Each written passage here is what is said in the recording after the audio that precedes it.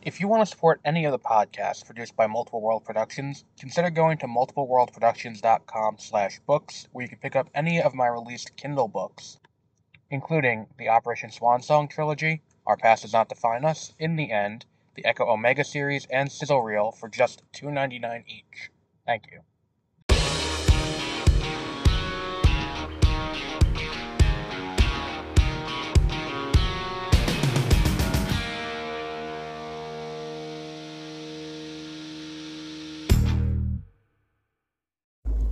Good evening, and welcome to 30-Minute Reviews. I am Adam, with a late breaking news edition of the show.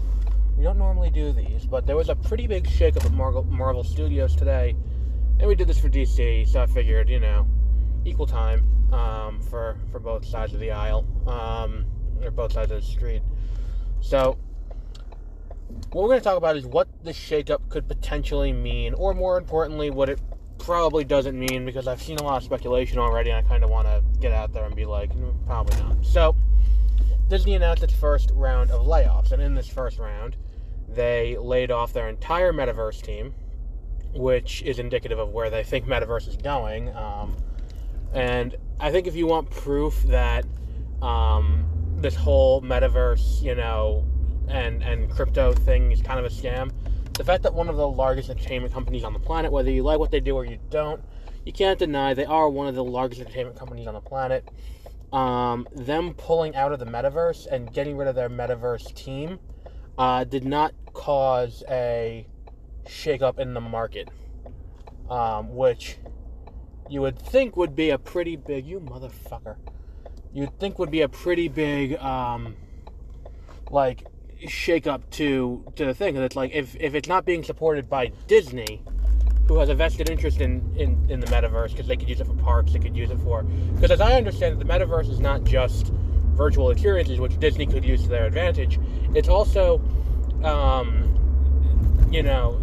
augmented reality, which could do a lot in the parks. So if you're going to lay off your entire Metaverse team, I think it indicates that the technology isn't quite there right now, but, there was no crypto market effect in this, whatever. Be that as it may, what we're here to talk about is the bigger layoff, which was the layoff of Ike Perlmutter, which you've probably heard his name on this show before. Ike Perlmutter is the head of Marvel Entertainment, or was the head of Marvel Entertainment until today. And what happened was, the reason why he got talked about was he was the one who was notorious for not spending a lot of money on stuff. He was big on making sure that, budgets were kept low and all of that kind of stuff, which, and also copious studio interference, which is why we ended up in the first few, in phases 1 and 2, you end up with a lot of movies that have studio interference a lot. Then there was a dispute between him and between Feige, who's at the time running just Marvel Studios, a subsidiary of Marvel Entertainment under the Walt Disney Company umbrella.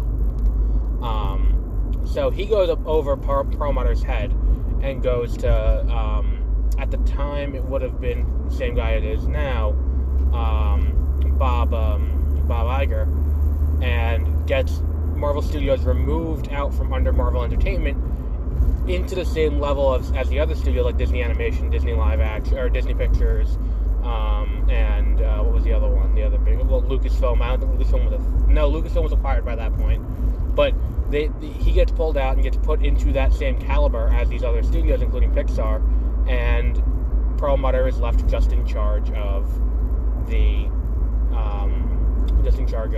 Marvel TV and all of that.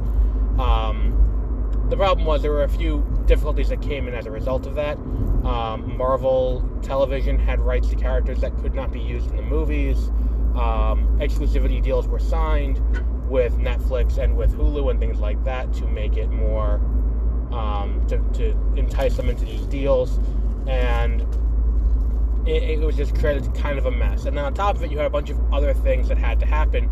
Namely, Feige wanted to do a Captain Marvel movie, and look how that turned out. And then he was not given the ability to do that by Perlmutter, who refused to let him use the character, unless he agreed to make an Inhumans movie.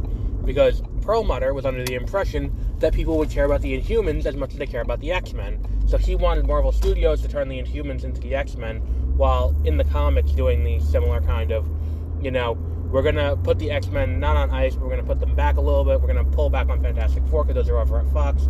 We want to only promote the things that are at Marvel Studios. So all of this comes down to him.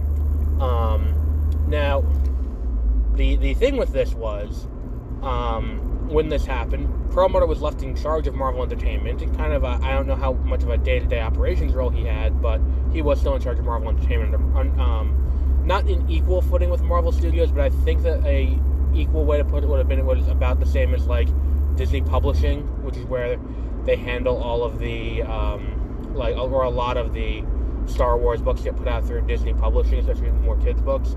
But Marvel was kind of its own entity that was kind of operating the way that it saw fit. And after that is when you started to get more, of the things that were, not being pushed as much, while Marvel Studios, and again, there is a little bit of a backlog that needs to get there, because it's like, it doesn't take 5 minutes to produce a comic and have it published, but whatever. Be that as it may, this is where we are now. So he's now out. So what does that mean for the hierarchy of power at Marvel, which has just been shaken up in a very Rock-esque way? What this means is most likely nothing. It means that the hierarchy is now, Marvel Entertainment now reports to Marvel Studios, meaning that Feige is now de facto the head of Marvel Entertainment. He now runs, all of Marvel Entertainment, including the comics side. Now, what does this mean for comics? Likely very little. I would be surprised if Feige managed to find time to micromanage what the comics were doing on a issue-to-issue basis. Maybe he can give broader ideas for arcs and broader ideas for what characters he wants to see teamed up, but just to get it kind of laid out in the comics to kind of tie in better. Maybe we'll get better tie-in comics, but I don't think that's,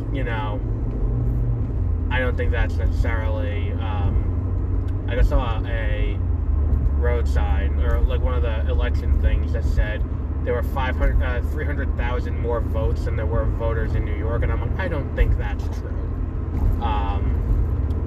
But yeah, so anyone can just throw anything they want on one of these little signs that they just put wherever they want, and people will just read it and assume it's accurate. But look, here's the thing. I don't think that it's going to have a profound impact on Marvel on a day-to-day operations basis. I think that what we're looking at right now is Marvel Studios is undergoing a kind of shakeup that hasn't happened publicly since I called it a coup. I don't think that's accurate, since Feige was and Marvel Studios was brought out from under the thumb of Marvel Entertainment.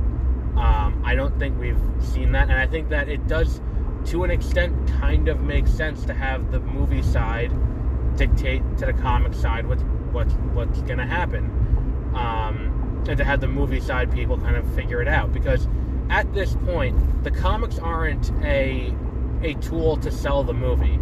The movies are the movies. Like, if you go to see a Marvel movie, I would say the vast majority of people who went in to see, or the vast majority of people, let's use Guardians of the Galaxy. I would assume the vast majority of people who are going to see Guardians of the Galaxy next month have not seen, or a little over a month from now, have not read a Guardians of the Galaxy comic.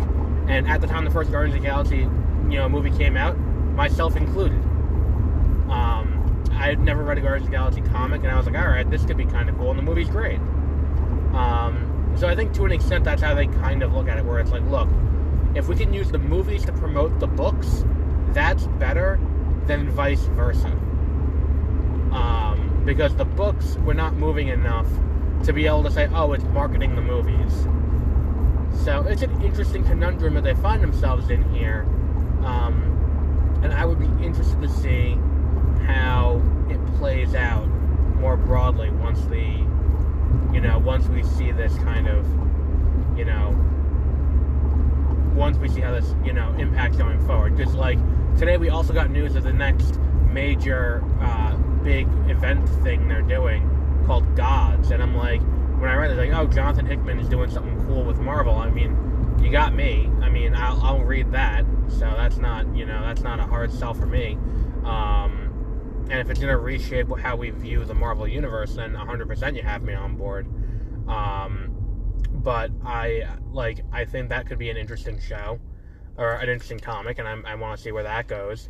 And I would like to see, what's it called? I would like to see more from, more from the X-Men. And the thing is, too, it's like when we talk about, like, what Perlmutter was doing, this is a good thing for, like, because at the end of the day, we're now at a point where the only character, really, that Marvel doesn't have the rights to is Spider-Man and his Amazing Friends, and everything else is kind of under the Marvel banner. I think that they can't do a Hulk solo still. I think maybe I'm wrong on that. Maybe they can do Hulk solo stuff. Because it's like, if it was, why are they doing basically Incredible Hulk 2 in New World Order, where it's like, okay, so the leader's here, and Betty's here, and it's like, is She-Hulk going to show up, and is Hulk going to show up? Like, it's an interesting situation, and I want to see how that plays out, but I think that they don't have the rights to the Hulk either, and they can't do no more solo movies. But besides those, they have complete jurisdiction to do whatever they want.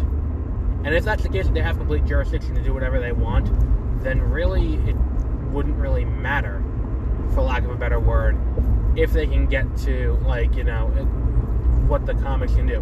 What the comics can do now with this is get more experimental and let creators do what they want to do. Because, like, when we talk about, like, what they've done on the TV shows, Ms. Marvel has corrected, for lack of a better word, a publisher mandate. Because Ms. Marvel was intended to be a mutant when she was created.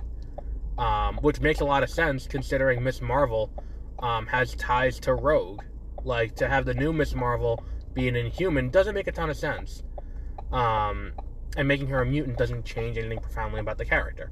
So it's that kind of thing where it's like, oh, so she's a mutant now.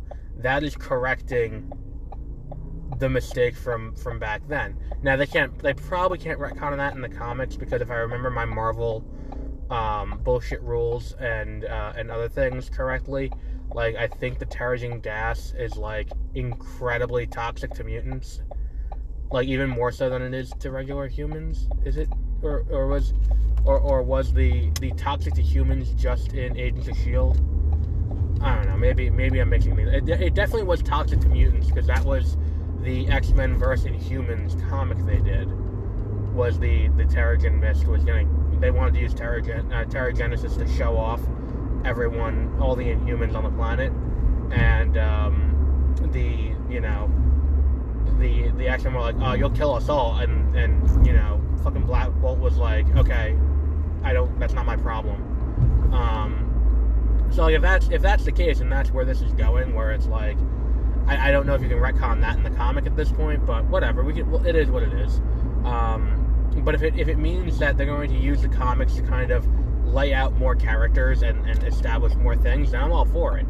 Like, it feels weird that they're debuting an entirely new character that's an entirely new superhero in What If, and I think that putting Marvel Entertainment under Marvel Studios allows them to avoid that in the future as well, because then they can take this character and they can do Marvel 1602 and tie it in a little bit better, where it's like, oh, here's Marvel 1602, here is the Captain Marvel from 1602, and it's this woman who, this Native American woman from upstate New York who got the Tesseract and got powers from it. Like, it's a cool idea. Like, I think it's a really cool idea, but, in the comics it'd be different, because, Tesseract is exclusive to the movies. It's just the Space Stone, or the Space Gem, or how, I don't know which, whatever. So, we'll wrap up there for today. I think it's a good place to leave off. I think we've established a lot, and I think we've made some friends along the way. I think that this is something that could lead to good things for Marvel Entertainment if you're a fan of seeing new uses for characters and seeing new and inventive things and seeing creator-driven content. I think this is a good place to go. It makes me more optimistic about Marvel than I am about DC on the comic side, because again, and I've been through this, I've said this before, and you'll hear me say it again, and you'll hear me bitch about this forever. I'm not a fan of DC's 700 Bat books, which is kind of where it always is, because it's always all Batman all the time. Which, if we don't have to do that, we shouldn't have to, but if we're at this point with these, then I don't think we have to necessarily do that. But on that note, we'll wrap up there for today.